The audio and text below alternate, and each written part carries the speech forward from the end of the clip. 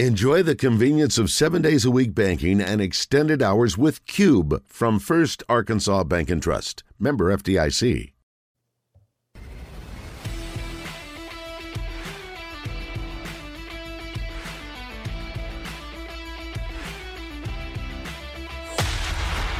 You're listening to the Hawg Talk Podcast, part of BLEAV Podcasts and the Buzz Radio Network.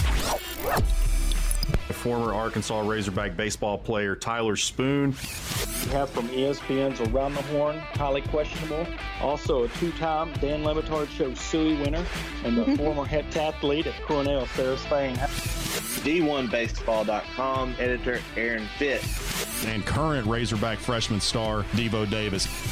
Mr. Ryan McGee. And we are happy to be joined by Martrell Spate, a former guest of the show, Coach Mike Neighbors from the Arkansas women's basketball team, former Razorback great and current SEC Network basketball analyst Pat the Shooter Bradley. Here are your hosts, Kyle Sutherland, Kevin Bohannon, and Porter Hayes. Welcome into the one, the only Hawg Talk podcast, part of the BLEAV and Buzz Radio networks. And you can hear us on all podcast platforms as well as Buzz 2 106.7 in Central Arkansas. Please like, rate, and review the podcast on all podcast platforms. And we are coming to you live from the Hyman Services studio. I am your host, Porter Hayes. Alongside of me is Jacob Davis, and we are brought to you by Bet Online. And football might be over for the season, but basketball is in full steam for both pro and college hoops. From all the latest odds, totals, player performances, BetOnline is the number one spot for all your sports betting needs. So head on over to the website or use your mobile device to sign up today and receive your 50% welcome bonus on all your first deposits.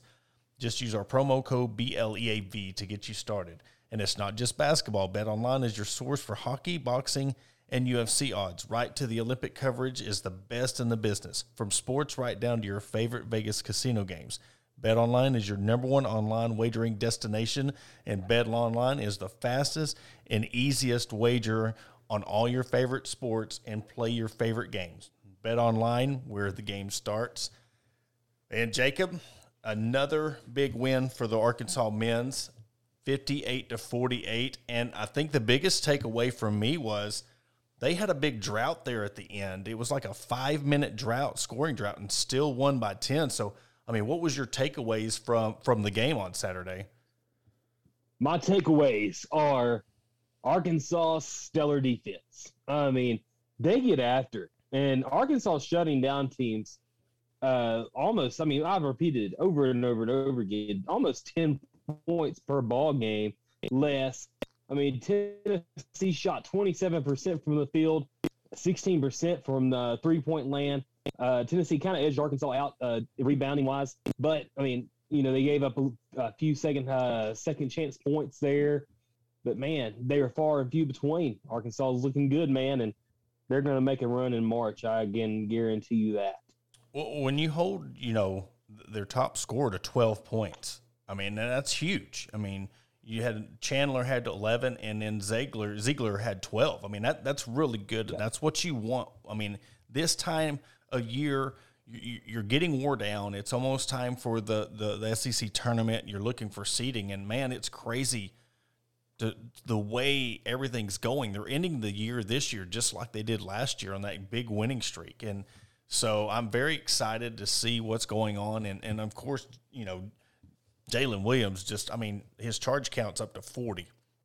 And I don't know, I think they were saying something about they don't have the official record on who has the record for charges, but he's got to be up there. And, you know, you kind of struck some nerves with some Hawg fans. And I think, you know, you have a right of saying when the draft stocks, you know, and they're looking at these big guys who can play, and you're talking about the more exposure he gets and the more he does for Arkansas and taking those charges and scoring. I mean, it's not going to do nothing but go into his draft stock. I mean, he had 13 points and 16 rebounds. I mean, that's crazy. I don't know how many double-doubles he's got on the year. You might be able to tell me on that one, but, I mean, that's what you want when you're looking at the performance from Jalen Williams.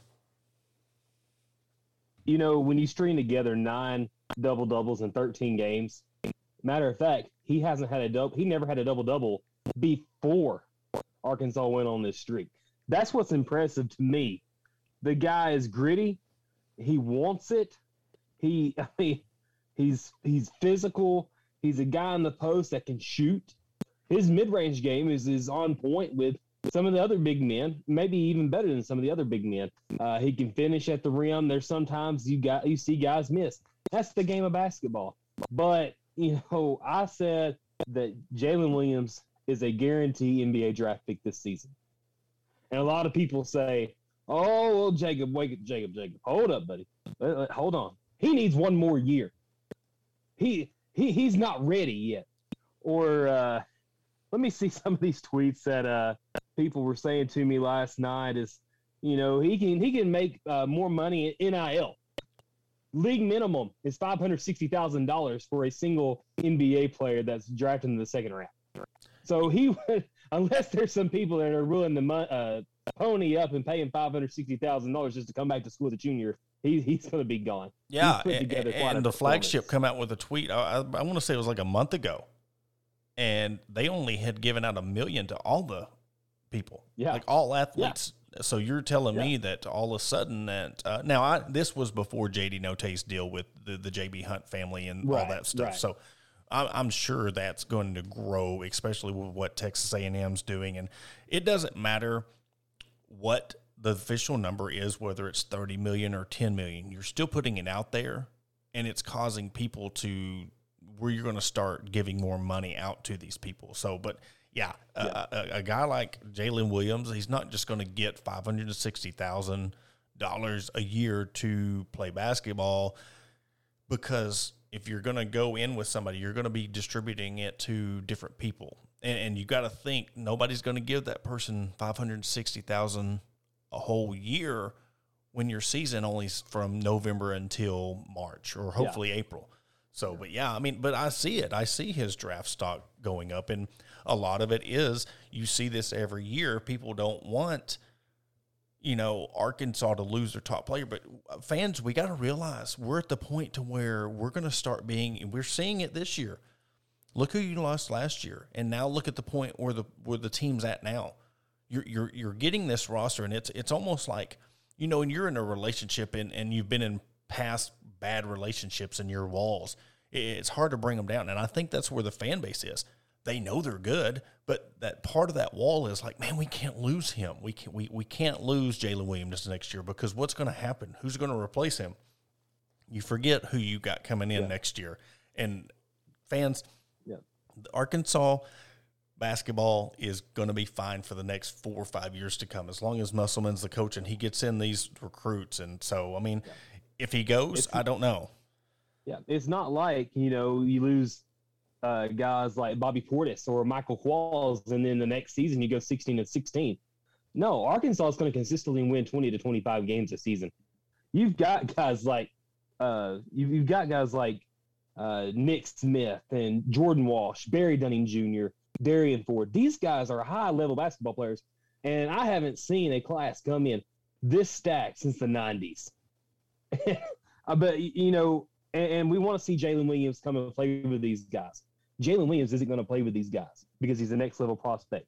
What makes him different than guys like Mason Jones or an Isaiah Joe, two guys that people said, oh, he's not. They're neither one of them are ready. Neither one of them are talented enough to go to the next level. They need one more year. What's the difference? What's the difference? Well, the only reason why Williams has the tools. He's had the God-given tools. Yeah. But and I'll play devil's advocate, and this has nothing to do with with what the fans want or what Jalen wants or where he's at. You got to look at who else in the league, big men, are going to be in the draft. You got the dude from Michigan. You got Holmgren, Chet, the freshman out of Gonzaga. There's two right there. So it all depends. We look at Jalen Williams might be the best, and I'm not saying this. Don't quote me on this. I'm just saying hypothetically, he could be the best player in the nation, right?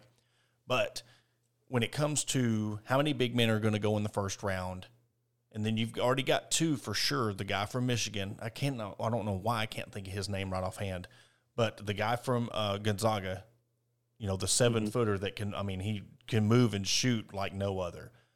There's 2 along with all your guards. So, and I'm not saying that he won't go first round. I'm just saying it all depends on who is going in the first round along with the other talent around the nation in the guards and the forwards, and you got the 2 big men. So it just depends on team needs, and it's really hard. We've seen where we've thought people are automatically a first-round draft pick, and it ended up going to second round or third round. So, that's where the gamble. And that's where I think it's really awesome, Jacob, that they allow these kids to go to these combines. They allow them to get evaluated, and as long as you don't sign an agent, you can come back. I think that should go for every sport. Oh, yeah. Absolutely. That way the kid knows it's not make or break. It's giving them a chance to really fully, because it humbles some of these kids. They think they're All-American. They think they're just a first-round lottery draft pick, and then they really go get evaluated by these professionals and these people who's done it for their, 20, 30 years, and then they give them a draft grade. Hey, you might need another year. So I don't know enough about the scouting and what goes into what they're looking at to say that he is a guaranteed, number 1 draft pick or a first-round draft pick. So unless he gets that, then I would say, or even in second round. Second round draft picks are making really good money. So, but with the G League, and you've seen what happened with Moody and Jones, they were draft picks and then they go to the G League. So, you never know what's going to happen. And Jalen just keeps on getting hotter and hotter. And you never know if they make a good run in the NCAA tournament, go to a Final Four, Elite 8, he might just raise his draft stock up to a guaranteed first round. And when we've said it, you've said it. If you're a guaranteed first round draft pick, bye.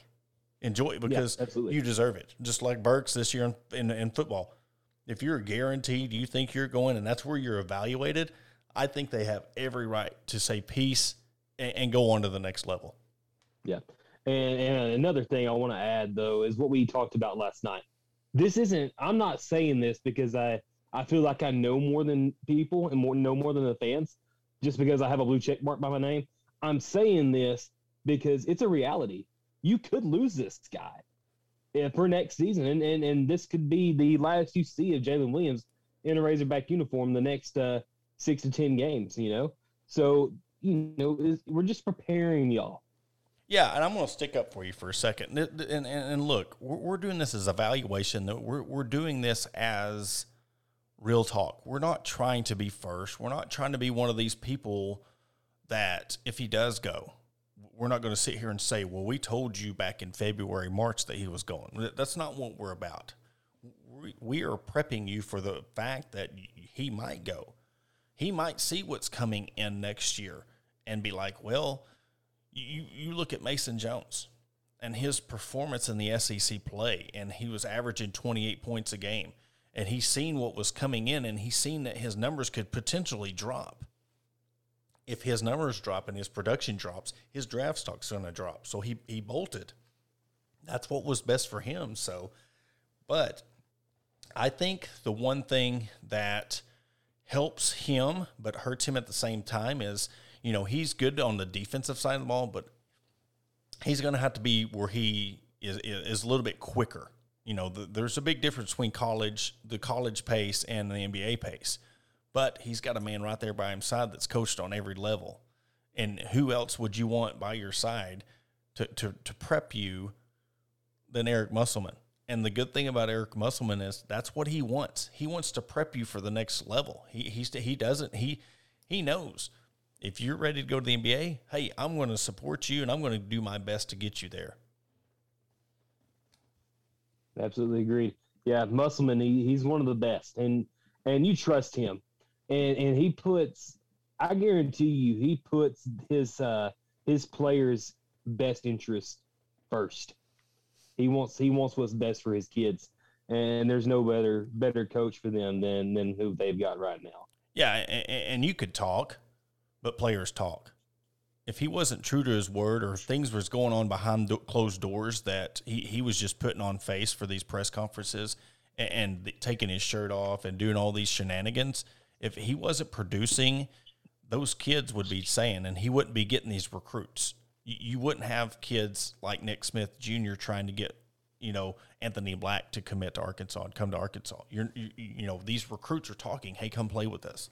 Whether he comes or not, that's, we'll talk about that, on down the line in another podcast, because, he was quoted saying that, he's going to wait another month to decide. But you lose what you lose. You lose these NBA prospects, and at the beginning of the year, you didn't have NBA prospects, and now you've got two guys that have rose up and proven that they could potentially be NBA prospects. And then your transfers are finally gelling. They're finally getting everything together. And it was a question that I posed, you get your offensive rolling. You get at the point where you're gelling offensively, and now your defense, you come together as your defense. And that's, stingy. You're holding a physical team to 48 points in the SEC. That's big.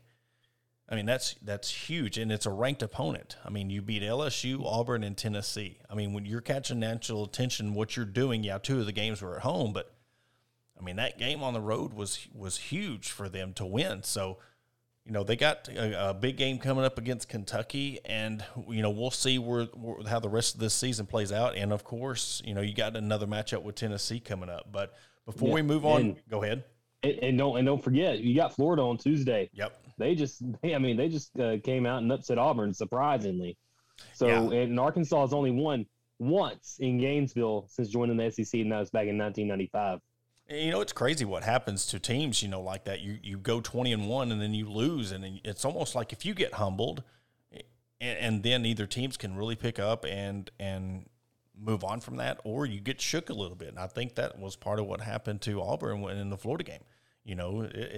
Sometimes you get knocked down to reality, and it's hard to come back from that. But we'll see how everything goes. It's going to be a tough stretch down the way, but you're playing for seeding right now. You're playing for a 5 to a 3 seed right now. So, the more the ground you gain on the SEC and what your seeding is and how you do in the tournament in Tampa, that's a big difference between a 4 and a 3, and we've seen what that did for them last year.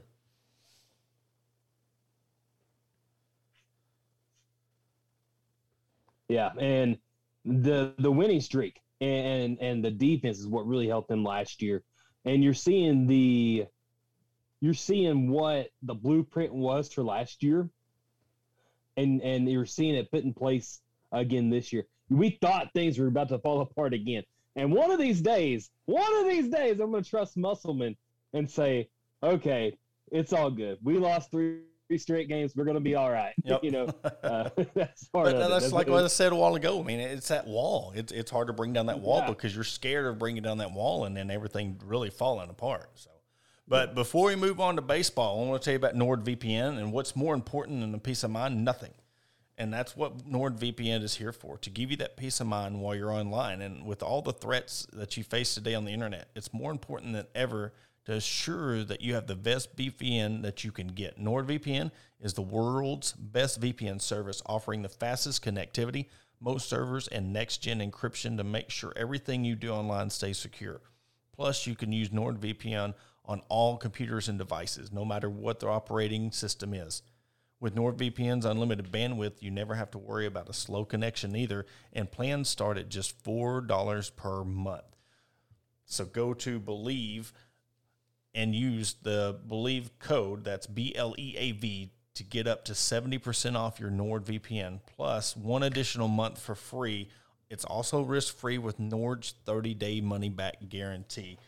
And with the baseball series, they opened up with Illinois State, dropped the first game. Kind of few people was acting like the sky was falling in, but, they ended up winning the next 2 games. So, seen a lot of good pitching. It was crazy, that was one of the question marks with Cops. How were they going to replace him? And I'll tell you what, Connor Nolan come in, pitched some good innings. Jackson Wiggins come in and pitched some good innings.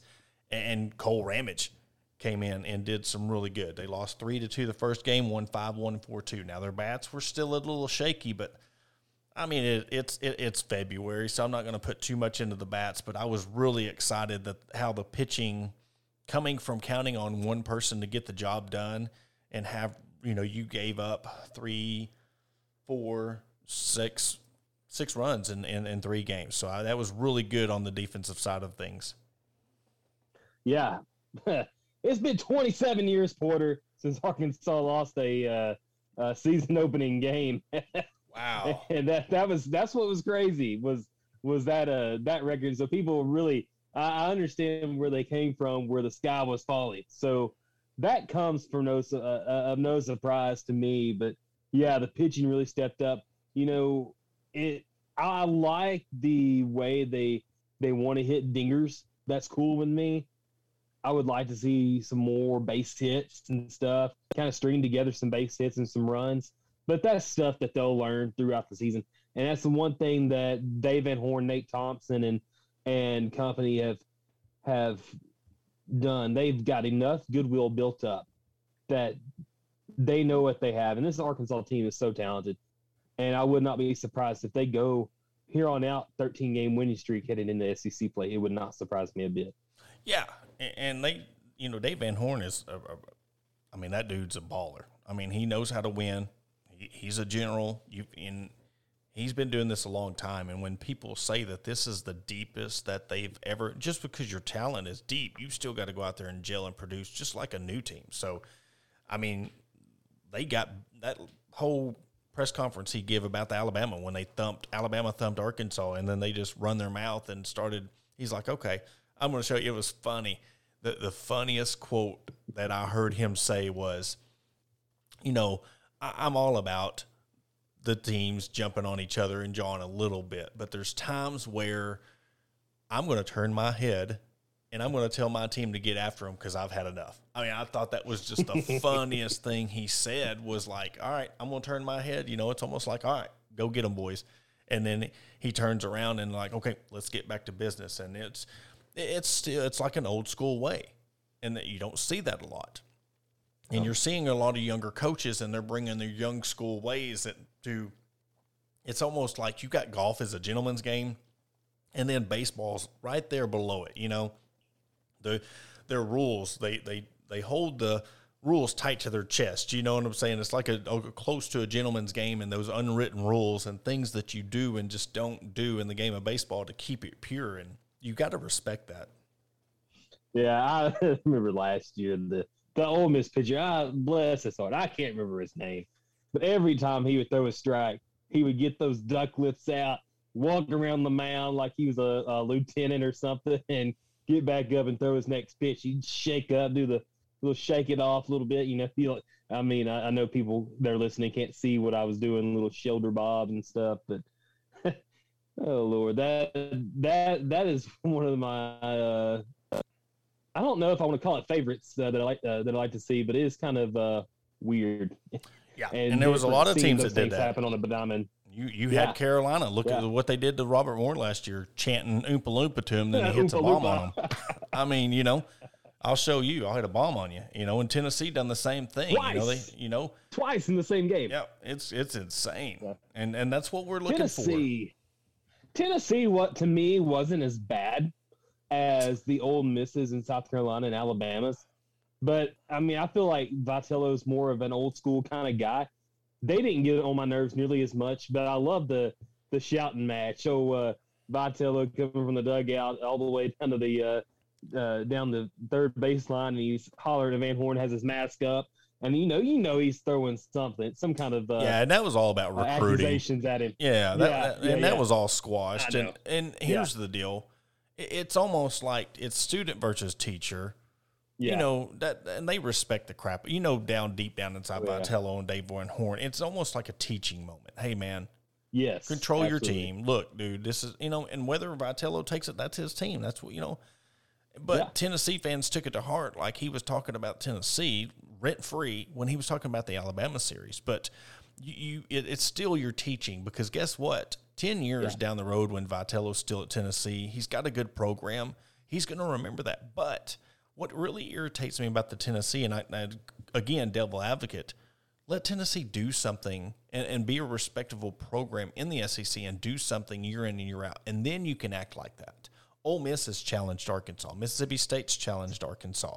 All these teams have challenged Arkansas, And here comes this up-and-coming team that hasn't done much in years, and now all of a sudden you win a game, and just because the coaches have familiarity, now we're going to start a rivalry, which I love it. I want the rivalry. I wish they'd be playing each other this year, but they're not. But just act like you've been there before. And to grab your jock and at the dugout and all that stuff, that's uncalled for. You know what I'm saying? I mean, it's funny, it's cool, but but don't get blasted the next game and then get beat again in the SEC tournament. So, I mean, it makes for good baseball. It's what we want. It's excitement, but it's still like I want to see that from a respectable program, like if it was a Mississippi State or Ole Miss, because that's just there's always that hatred because you're always playing each other and it's always close. It's a close series. Where's Tennessee been the last couple of years? You know what I'm saying? That's what irritated me about it. Yeah. And any time that I've talked any word about Tennessee this week, then Tennessee fans, they're like vultures. They want any kind of word, any kind of bad thing or any negative thing that's said about Tennessee. Tennessee fans will be right in your mentions. And man, I had this one guy during the basketball game yesterday. Every tweet I said, he said, there's nothing like homerism in the media. Or there's nothing like I said something about, man, Adis Tony was running on the court and he had the Tennessee defender pull his hand when he was going up for a layup. And Dame Bradshaw said, it's a good, clean block. And I said, my rear end, that was a good, clean block. The Tennessee fan came on there and he said, you need to learn the rules of basketball. I said, son, I've been playing basketball since I was probably your age. Yeah. And that's the thing. They sat there and complained about the refs the whole time. Yeah. I mean, both sides were doing it. And that's the thing. You're going to get used to it. I mean, after the game, they were talking about Jalen Williams and how, he likes to kind of sift in there at the right time when they go up for the floaters and draw the charges. So, I mean, it's part of the game. It's part of the game.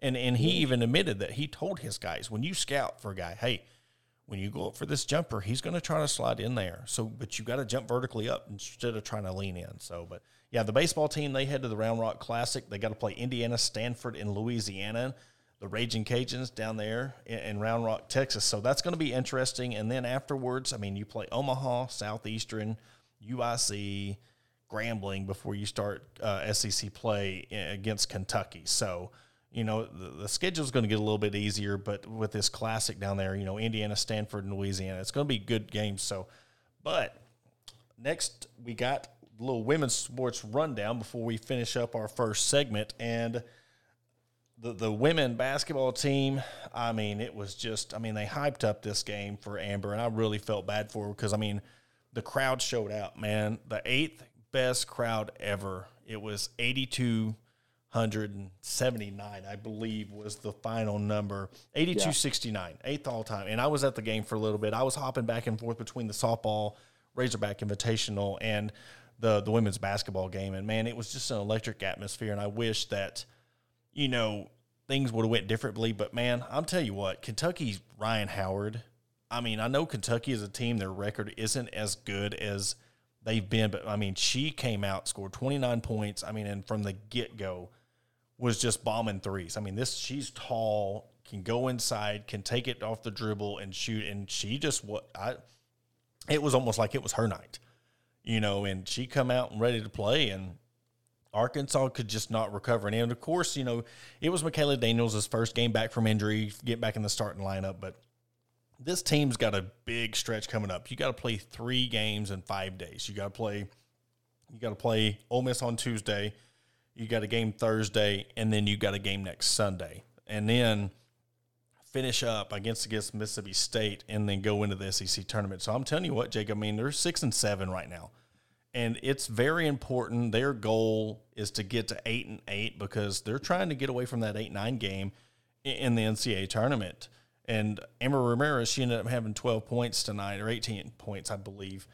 But it's just the start off and have the year that they've had, and you really want to have a better outcome for Amber, because it is her senior year. She come back, and you want to get a better seed going into the NCAA tournament. And last year, if COVID wouldn't have been around, I mean, they would have ended up hosted.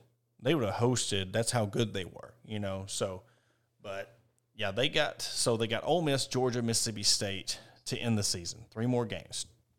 And then they go to the SEC tournament. And they're trying to get away from that Wednesday game. Of course, you don't ever want to play on the Wednesday game. you want to play Thursday because, I mean, you don't want to play 4 games Wednesday, Thursday. Well, that'd be 5 games.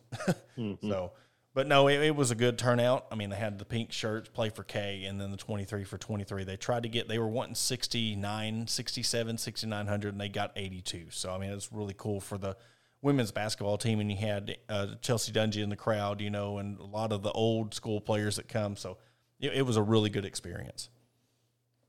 Yeah, I seen the couple of the videos you sent me. That was impressive, and I they kinda deserve caught it. the game. Yeah, they deserve it, and I think they should get at least that. 6 to 7, 8,000 fans each night. My neighbors' teams, they are scrappy, and even though this game was built up, but Ryan Howard has eaten Arkansas's lunch for a while now. She is a great player, tremendous kid. And, sometimes when it's your night, and when you're on, you're on. Yeah. And we've seen it. It's any sport, man. It's whether it's men's or women's, it doesn't matter. If a kid gets on and hot, I remember seeing Jody Meeks back in Kentucky back in 06, 07, and Arkansas. They had won like a bunch of games in men's and strung several games together in a row. I think it was the 08 season with John Pelfrey. And Jody Meeks just came in and just had dominated and had the most points in Fayetteville history. That's the most points Arkansas had ever given up. So, there's some nights that, your opponent's just going to have a kid that has a huge game, and that's what we saw today. Yeah, and then the softball team opened up their Razorback Invitational, and they played against Illinois, Western Illinois, Wichita State, and Longwood, and they ended up going 4-1. The only loss was today against Illinois, which they were up 6-2, and Illinois come back and scored 4 runs in the final inning of regulation, and then they went to extra innings, and then they ended up winning 8-6. But other than that, I'm telling you what, this team is exciting to watch. The pitching is going to be a concern because they're really having to rely on Mary Half a lot this year and this early in the season. So I'm kind of, if you want me to ask me my one concern about what's going on, that could really hurt them going on down the road, it would be the pitching situation. They do have some really good pitching, Delsey and Bloom, and with Mary Half. But Mary Half's really kind of come in 2 times in one game, I think twice, to try to save it. And, it worked out the first time, and then she come in this time and give up 6 runs, and Illinois just kind of teed off on her a little bit. But you know how it is. It's just like baseball. You're not going to win every game. You're not going to win every series. So, but I'm telling you, the bats were on fire. And I want to bring up one of the transfers, and that's KB Sides. Had inside the park home run. She's got like 12 stolen bases already this year. This girl can fly. She can flat out move around the bases. And Danielle Gibson, the senior, she's been that leader. And when we're talking on the press conference with Coach Deifel, to have somebody this early in the season step up and be that leader and really cement yourself as the team leader this early is really beneficial to them. Really teaching, because you got people that are 6-year seniors, and then you got freshmen. You got 23, 24-year-olds, and then you've got 18-year-olds, that age gaps. And that's another thing with the other sports we ain't even thought about. I didn't even think about until I was talking about right now. You got guys out there 22, 23 years old trying to mesh with 18-year-olds. It's a big gap. So, but I was very proud of them. I got to go watch the game today and just watch the team play and the pitching and just the hitting. It was crazy how far they're coming and together. And that's another program I'm excited for next year when that number 1 recruiting class comes in. So it's going to be a good time. If you can't, man, and what we do on here, man, we're talking about the attendance for the women. I was very proud. This will be my final thought before I'll pitch it over to you before we wrap up segment 1. But I want to give a shout out to the fans, man. And this is all around. This is not just the women's sports. You had 10,000 at the baseball game, 31 for the series. You had the softball Razorback Invitational. That crowd was amazing for that. And then you still had 82-69 for the women's basketball game, all in the same day. So big shout out to the fans. That proves once again that this is the best fan base in all of college sports, because you didn't have to show up. And I'm telling you, when I walked up to the stadium, Bud Walton Arena, and the lines were stretched out to the streets, the students were having a little tailgate. That was special to me. And then have all the fans in the stands still coming in halfway through the first quarter. I mean, that was the biggest crowd I've ever seen in 3 years of covering the team. So I really want to give a special shout out to the fans for showing up for these programs all weekend. Yeah, so I was looking at the stats real quick so far this season. I tell you what, Danielle Gibson, she is on fire. Guess what her batting average is right now? I want to say 462. 542. That's amazing. 13 hits on 24 at bats, 7 RBIs, 3 doubles, 2 home runs, and 4. Let's see, and I think she's only struck out 3 times out of the 24 at bats. Yeah, Hannah Gamble's another one. Ellsworth, yeah. Taylor Ellsworth is another one. Casey, their roster is loaded. If you go down the roster, it's crazy. The amount of Sam Torres, the amount of sticks they have. Hannah McEwen. They're dangerous, and if they get going, you've seen today they won 15-3. They were down 2-0, and then they ended up winning 15-3. So it's very good. Courtney Duff has really done a good job getting this offensive going. And like I said, if they get the pitching to where they got their 2 and 3 pitchers coming in like their offense, I'm telling you, Jacob, they're going to Oklahoma City. Yeah, absolutely. They're on pace to do it. They have the bats to get hot at the right time too. You have Gamble, who has 12 RBIs on the season at 17 at bats. And she has a team leading 4 home runs in 17 at bats. That's one almost every 4 at bats. That's crazy. Power. Yeah. Well, speaking of softball, after the break, we got Sydney Pard-Lee coming up in segment number 2. So, Jacob, we go over the softball program and just everything that she's been doing, with her business and her enterprise she's got going on.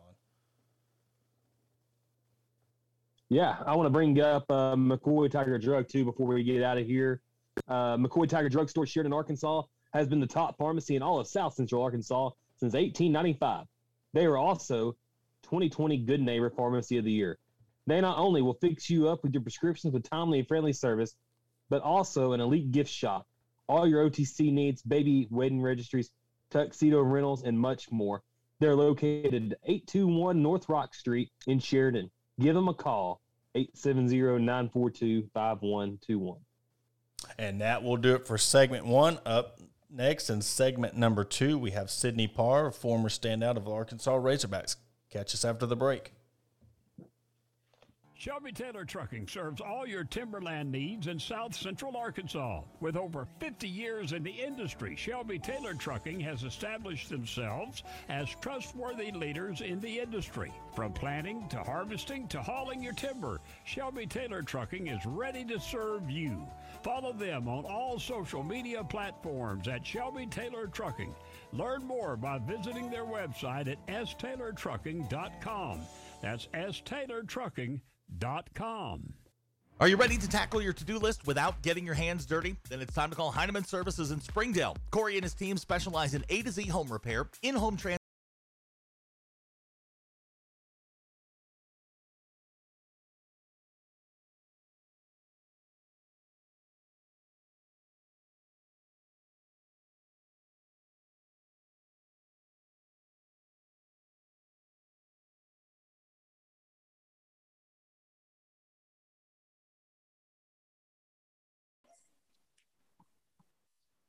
And we welcome you back to the Hawg Talk podcast. And now we will go to the Workman's Travel Center hotline, and we bring in Sydney Pard-Lee, former standout at Arkansas softball, and really want to appreciate your time and coming on the podcast. Well, I just appreciate you bringing me on. I've been so excited, just stoked about being on with you today. So thanks again for asking me. Hey, no problem. When we started really doing the women's sports and seeing how everything's going with every program, you look at Chelsea Dungy and the basketball program and Toll Free, and then what Potagil and, they've done for the soccer program. You can't look at the softball program and the foundation and what's been going on and you're not mentioned in that. So again, I really appreciate you coming on. Well, thank you so much. And there just have been so many powerful women come across the Razorback athletics. And so I appreciate that right there. Yeah. So let's, talk about, the magical year last year. I mean, who really seen it coming, and just from being on the inside, you playing for Coach Steifel and you being a part of that program for so long. I mean, a lot of the outsiders just didn't see the success, but was it a surprise to you seeing just how they kind of blew up and took the nation by storm last year? No, not at all. And, playing for the program for 4 years and just seeing just the inside of the program and Coach Steifel, how great she is as a coach and just a woman in general, and how she facilitates everything along with the rest of the coaching staff, Coach Michael, Coach Yo, Coach Smith. They're just a class act, and it did not shock me whatsoever. And then the talent that the team had last year, just the girls are phenomenal. They all are hardworking, just students of the game. They just really, the thing that I love to see is how relentless and also fearless they were. So being a former athlete, playing for that coaching staff, every game that I watched and then building up to the end of the season with the postseason, really sometimes I got emotional in points because it was just such a beautiful season, and did not shock me at all knowing the coaching staff and the caliber of players that they had last season. Yeah, I remember watching that LSU game when they clinched the regular season, and I was talking to Coach Steifel, and when she was having that post-game interview with the SEC network, and I was like, you could see her looking at the team, but she was trying to focus on the interview, and I said, Coach, was that one of the interviews where you're just trying to get out of the most? She was like, oh, I couldn't wait to take the headset off. And just that moment that was captured with her going and finally celebrate with her team, and one of the most humble people I've ever met, because she don't want to take any credit for herself. She got Coach of the Year, and she's like, no, Staff of the Year. So, I think that's really important with the culture inside that program when you have someone humble as she is. Oh, yes. And the culture is just so strong. The coaching staff does a great job. The athletes are more than just athletes. They're people, they're women. And I think that just what makes the program wholesome and quality. And Coach Steifel, she's extremely humble, but let me tell you, playing for that woman and that coaching staff, as athletes, we work extremely hard from early in the morning until late at night. But that coaching staff, they work just as hard, if not harder, for the athletes to be the best that they can be. And when I played, the best that, I could be. Just the time that they put in and the dedication and who they are as a coaching staff. And it's really incredible. And unless you go day to day with them, I know as an outsider, you with the success and how they play the game and how they handle things, you can think a lot of them. But being an insider and have had played for that coaching staff, it's really indescribable. And I want to ask you, since, you're now out of the program, but you were there, like I said, that foundation setter. And I want to really bring in the whole university into this question. And I've asked a lot of people this.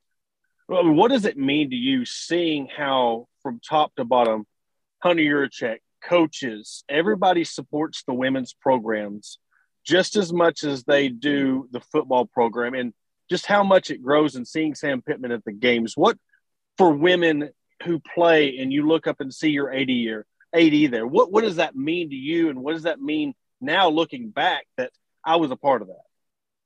It's incredible. And Hunter Yurachek, I could sit and tout him all day, every day. He, as a just person, is incredible. What he's done as an AD in his short time there at Arkansas, he just has such a vision. And the way that he has developed the athletics and the athletic department, he just is a class act and has done an incredible job. And seeing the support, baseball, basketball, football, those are the three main, driving sports to any athletic department, to any university. But the way that they support female athletics and the success that the female athletics has, it just speaks volume. And it starts at the top with Hunter Yurachek. I remember being an athlete and him coming to our practices, and it just wasn't once in a blue moon. he was there often and was very, involved in, our practices. And I sat on the student athlete the SAC committee, and he would have the SAC committee over to he and his wife's home, and we would have dinner and he would interact with us. And all of that plays a part behind the scenes, but plays a part on how the teams go out and they compete on the field. So he just is a class act. I think so highly of him. I'm from the state of Arkansas. I am, an Arkansas girl through and through. And I've seen all of, the years of the Razorback athletics and the different ADs. And he just does it right from, every aspect. He does it right. And to touch on, the support of the female athletics, I think it's I'm not going to say very rare, but it's sometimes a rarity that the female athletics are praised and supported as much as Arkansas supports them.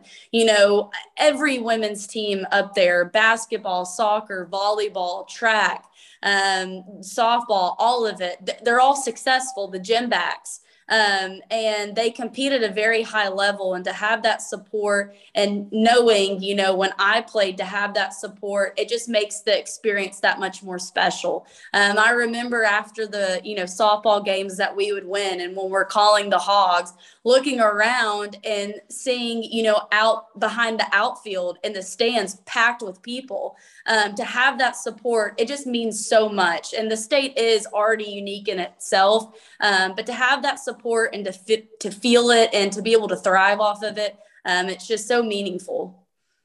Yeah, and you touched on a good point. I mean, a lot of schools like your UConns and Tennessee's, South Carolina women's basketball, you got it in one sport here and there, and then your softball programs like OU and out west, UCLA and Cal, but to have it in every single sport. I mean, people are at the gymnastics meets, they're at the softball games, they're at the soccer games, and not hundreds and thousands. And I had a chance to go watch the Alabama series, just see the berm not full of fans, but little girls in their softball uniforms with Bogle Bombers signs. I mean, that to me meant a lot to me because, the players as college athletes, you get to see these kids as you were growing up playing softball and who you looked up to. Now they're looking up to y'all. Right. And, going back to calling the Hogs after a game or even during a game playing, you're once in those little girls' shoes, dreaming and, aspiring to be a Lady Razorback, to get to wear that uniform and get to play softball. And to see them in the stands with their dads and their families, it's really truly special. And, for a lot of athletes, that's your why. That's why you play. I know that was a big part of my why whenever I played, because I was that Arkansas girl at a very young age, going to the Razorback games, aspiring, just dreaming to be able to be on that field and represent the state of Arkansas. And so it's really special, to say the least, really special. So what is it like when you were looking through social media and you seen that Coach Deifel had wrapped up the number 1 2023 recruiting class? Like something that, and I got the chance to talk to every single one of the recruits. I've done a special feature on it. And 5-6 years ago, there was people who didn't even know Arkansas had a softball program. And for them to have the number 1 recruiting class, I mean, what was going through your mind when you're like, they just wrapped up the best recruiting class in the nation? Well, first of all, I just was freaking ecstatic. And I remember one recruit in particular, whenever I saw that Arkansas had secured her, I texted Coach Deifel and I was like, let's go. And then when I saw the number 1 recruiting class, just seeing the way that the programs progressed through the years, but more so when Coach Deifel became head coach, and just the way that she's developed the program and has really put the team on the map. Just kudos to her and everything that she's done, because she has put Arkansas softball on the map. You're exactly right.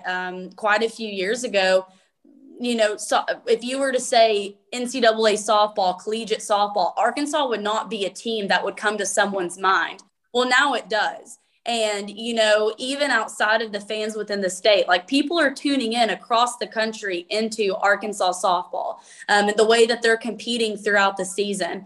So when I saw that number 1 recruiting class, I'm like, oh, baby, it's just going to keep getting better from here. Yep. And talk about too, in addition to just how incredible Coach Deifel is and the coaching staff, the facilities that we have to offer and the atmosphere and everything that goes into playing for the Arkansas softball program, I feel like it's unmatched.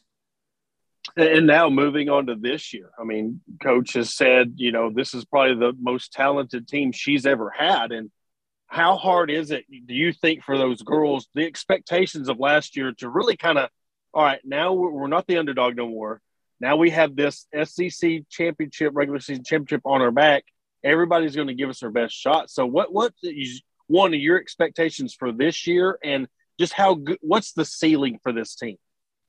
Oh my gosh, I don't think that there is a ceiling because the talent is that good. The girls are that good, and a portion of them I played with, and I know how they work and I know how they operate. I know what the mentality is like, you know, amongst the girls and the coaching staff. And it's that, you know, enough's not enough. And they were SEC champions last year. Well, we expect the same thing this year, and then some. You know, where we were last year, we expect to even exceed that. And that's just the mentality, and that's what makes the program great. And you know, in their minds, there's no pressure. You know, it was a great accomplishment that they had last year, and they want even more this year. Yeah, and it doesn't, you know, hurt that you get to start off your season playing in Puerto Vallarta, Mexico either. And I don't know if you got to experience anything like that, but I mean, I'm like, is there a media pass for that? You know, I was trying to get on a plane to Mexico.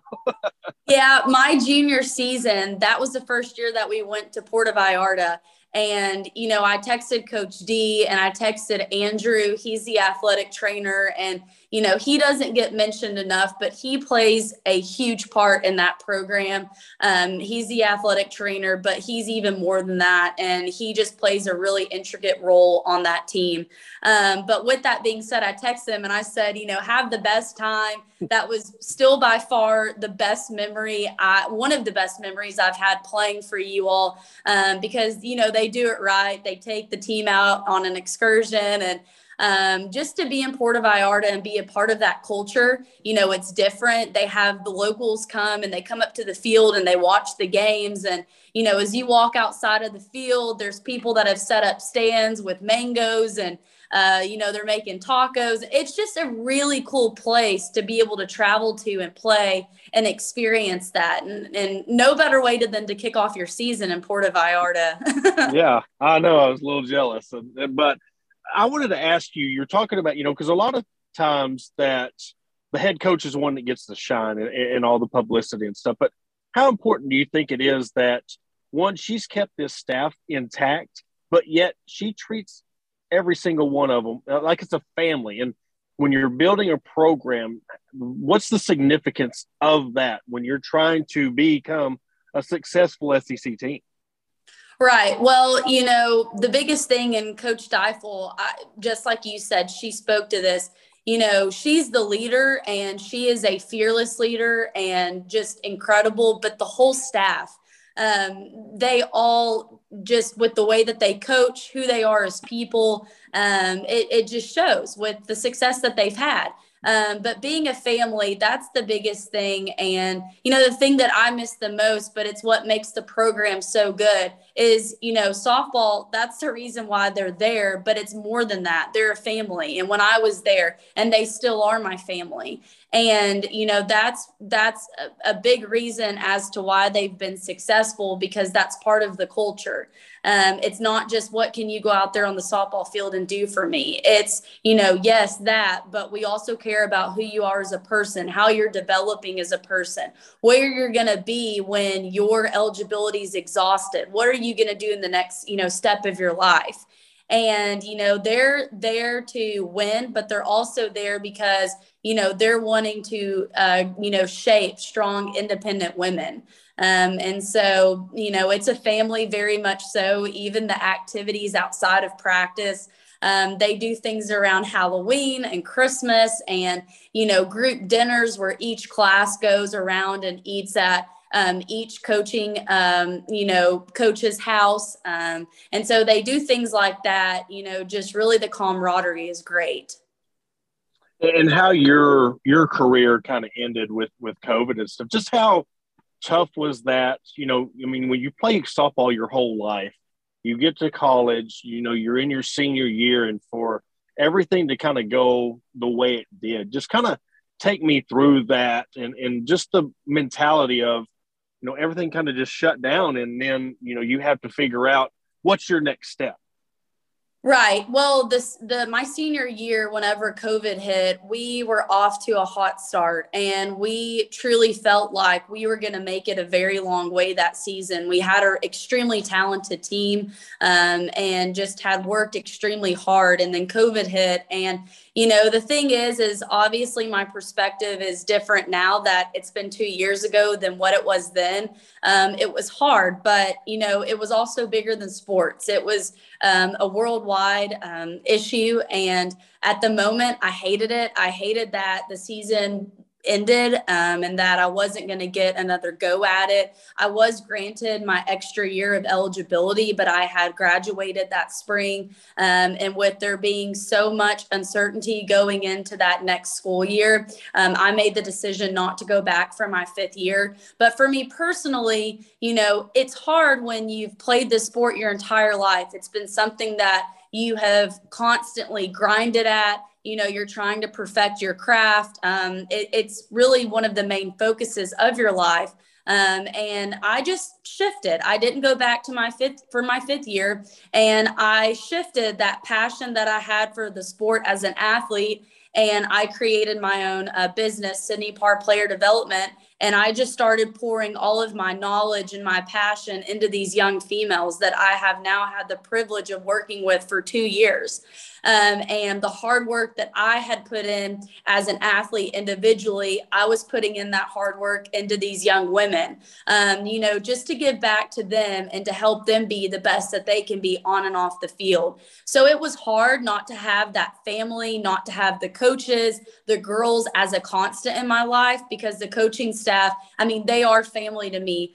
My teammates, they were like my sisters. They are my best friends. And so to have that piece missing, it's still hard to be able not to go out on the field and to compete, and, you know, to have that adrenaline rush, and, you know, to be able to lay it all out on the line and to be an athlete. You know, that's something that's always going to be a part of me. But again, once I stopped playing, I just shifted my perspective, and I just shifted and started pouring into the younger generations. And, you know, for the state of Arkansas, it's a great state. It's a great state for softball, but it's taken just a little bit of time to get going. So I've been really blessed and really fortunate that for the past 2 years, I've been able to give back to the state, and work with just a outrageous number of, you know, young female athletes through individual lessons, camps, clinics, and just to be able to pour into them and give back. It's really been special. And also, you know, you along with Dorian and Kraft got to call some state championship games. And how cool is that? You're playing, you know, you play in Arkansas's high school. Now you're calling state championship games. Or just what's that experience been like for you? Right. Well, for starters, Dorian, I think so highly of her. She is just a very powerful woman. I admire the work that she does and how invested she is into, you know, the sporting arena and also female athletics. And she and I have gotten close and have created a friendship. So that's been great. But to be able to call those games with PBS for the Arkansas softball state championship games, it was special. You know, a few years ago, and it's been quite a few years now that I'm getting older, when I played at North Little Rock High School, we didn't have that. You know, we won 3 state championships back to back to back. And to be able to play at Bogle and have that experience, it was incredible. But our games weren't televised. And I'm so happy to see that they are now, and that there's a way for the state of Arkansas to tune into those state championship games. And it just adds another dynamic, right? So a lot of girls, they're not going to go on to play collegiate softball. They're done playing when high school ends. And to be able to have that experience of, oh, I'm playing on TV, my game's televised. It's really cool that they get to have that. And then also just being up in the box, being the analyst and Dorian being the play-by-play and being a team, calling those games. It was awesome. You kind of get like flashbacks from whenever you were playing in those high school state championship games. And I remember Dorian and I going down on the field before the games to interview some of the coaches and, the players, just to be able to have some color and just to see those girls, how excited they were. And some teams came in with funky hats and just to see how, pumped up they were to be there. And it just brings back really good memories, but it's really good to see that that's provided to the softball teams in the state of Arkansas. Yeah, and both y'all made an excellent team because, y'all both had softball experience. It's really cool. Not only you're throwing women who've played softball, in high school and stuff, but play collegiate softball. So, it's really cool, to see, that, competitiveness and the professionalism, because we had Dorian on the podcast last year and just talking about that, being able to just the adversities that females in sports. And I guess that's really what started my drive for this, because you see from a different aspect what females, when they get into journalism and the sports side of it, what they go through being an athlete, that the male sports and the male journalists, they don't deal with. Right, exactly. And the industry is hard enough as it is. And, to be a female at times trying to get into the industry, it's hard. It's hard to break into. But being a former athlete, I see on ESPN, there's more females, sideline reporting, working as anchors, being on talk shows. And it's great to see because they bring a completely different perspective. And also female athletes, that are in the industry that at one point played, they're all very dynamic because they've been there, they've played it, they've experienced it, they know what it's like. So whenever they're, commentating games, they're on the talk show, whatever the case is, they just bring a completely different perspective. So we'll end this with two questions. And the first one is, all right, 5-10 years down the road, you get to go back to Bogle and they have a ceremony. When you get to step back on that field, what's going to be the first thing that comes to your mind when you think about your playing days at Arkansas? Oh boy, that might be a loaded question. Man, there's a couple of things. I think, something that I'm going to flash back to is just being down on the softball field, but through different phases of my life. So starting with when I was in middle school and I'd go to camps, and then high school winning 3 state championships on that field. And then in college competing within the SEC at the highest level with incredible teammates and an incredible coaching staff. Just all of those memories. But I think too, whenever I look at the field and, whenever I'm there, whether that be present or years down the road, just all of that, what went into, shaping me into the woman that I am now, or I will be in the future, because that program and that coaching staff played a huge part in that. The university, the athletic department. So I think it's maybe not for me flashing back to moments down on that field, but more so how much that program and how much the university gave me in return of being a student athlete. And we'll finish up with your company.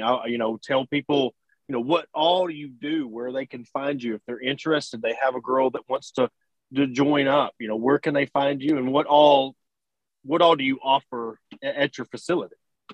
Right. So I currently am working for a sports agency, Frontline Athlete Management. And I've really enjoyed my time there, getting to be in the baseball industry and the agency side of things. And then my business is Sydney Parr Player Development. I give lessons 4 days a week in the evening times.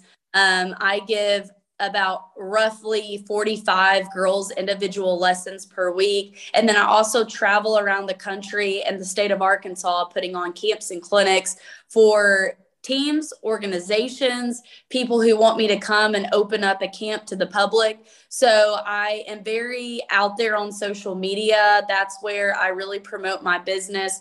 All of my social media handles are Sydney Parr. And then I have my new last name, Sydney Parr Lee, on some of my social media handles. But that's the best way to reach me, is direct message me and ask me for a lesson, ask me to come do a team camp or a clinic. I give my individual lessons at Play Ball Arkansas in Maumelle. That's where I'm at. And so that's a little bit about my business. And, you know, I think for my business, the thing that makes it so unique is I'm working to help girls excel on the field and to grow and be the best that they can be within the sport. But I'm also trying to instill and working to instill qualities in these young females to be the best that they can be as people, and to be individual, you know, powerful women. I think that's what drove me to want to bring you on. I seen your post, seen the girls, and seeing what you did at Arkansas, and now seeing the girls' lives you could possibly change and get them into softball. And we, first of all, it was an honor to have you on. We really appreciate you coming on, and we wish you nothing but the best of luck in your, you know, getting these girls ready, and hopefully one of them will be at Bogle Park playing for the Hogs one day. Well, they all, yeah, I can tell you that. I just appreciate you having me on. I admire the good work that you do and how much you support women's athletics and athletics as a whole. And I think a lot of you and your podcast. So thank you so much for having me on. You're welcome. You're welcome anytime. We'll promote your business, and we'll get some more girls in your facility. Thank you so much. All right. Well, that will do it for episode 235 of the Hawg Talk podcast. Remember to find us on all podcast platforms, and we are presented to you by Bet Online.